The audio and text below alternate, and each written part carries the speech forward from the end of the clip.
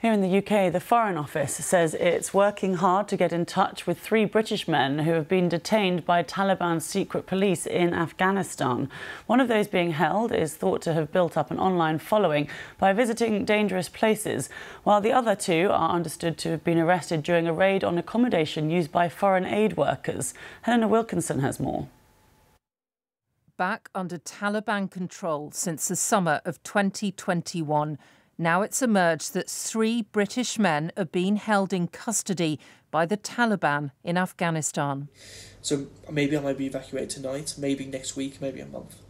It's understood one of them is Miles Routledge. He was evacuated from the country during the final days of the occupation in 2021. He's built up a social media following, visiting dangerous places. 2 other British men are also in custody. One of them is Kevin Cornwell, a 53-year-old charity worker. It's understood he's a paramedic and has been working in Afghanistan for some time. Another British man who hasn't been named was detained at the same time as Mr. Cornwell in January. No formal charges have been laid against the 2 men.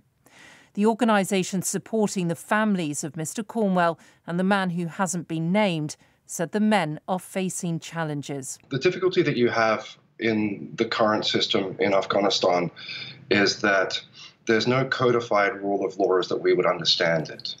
And so when somebody becomes subject to these kinds of procedures, there's no legal access, there's no representation, there's no access to consular officials.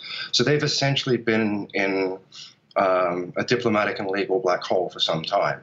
In a statement, the Foreign Office said, "We are working hard to secure consular contact with British nationals detained in Afghanistan, and we are supporting families.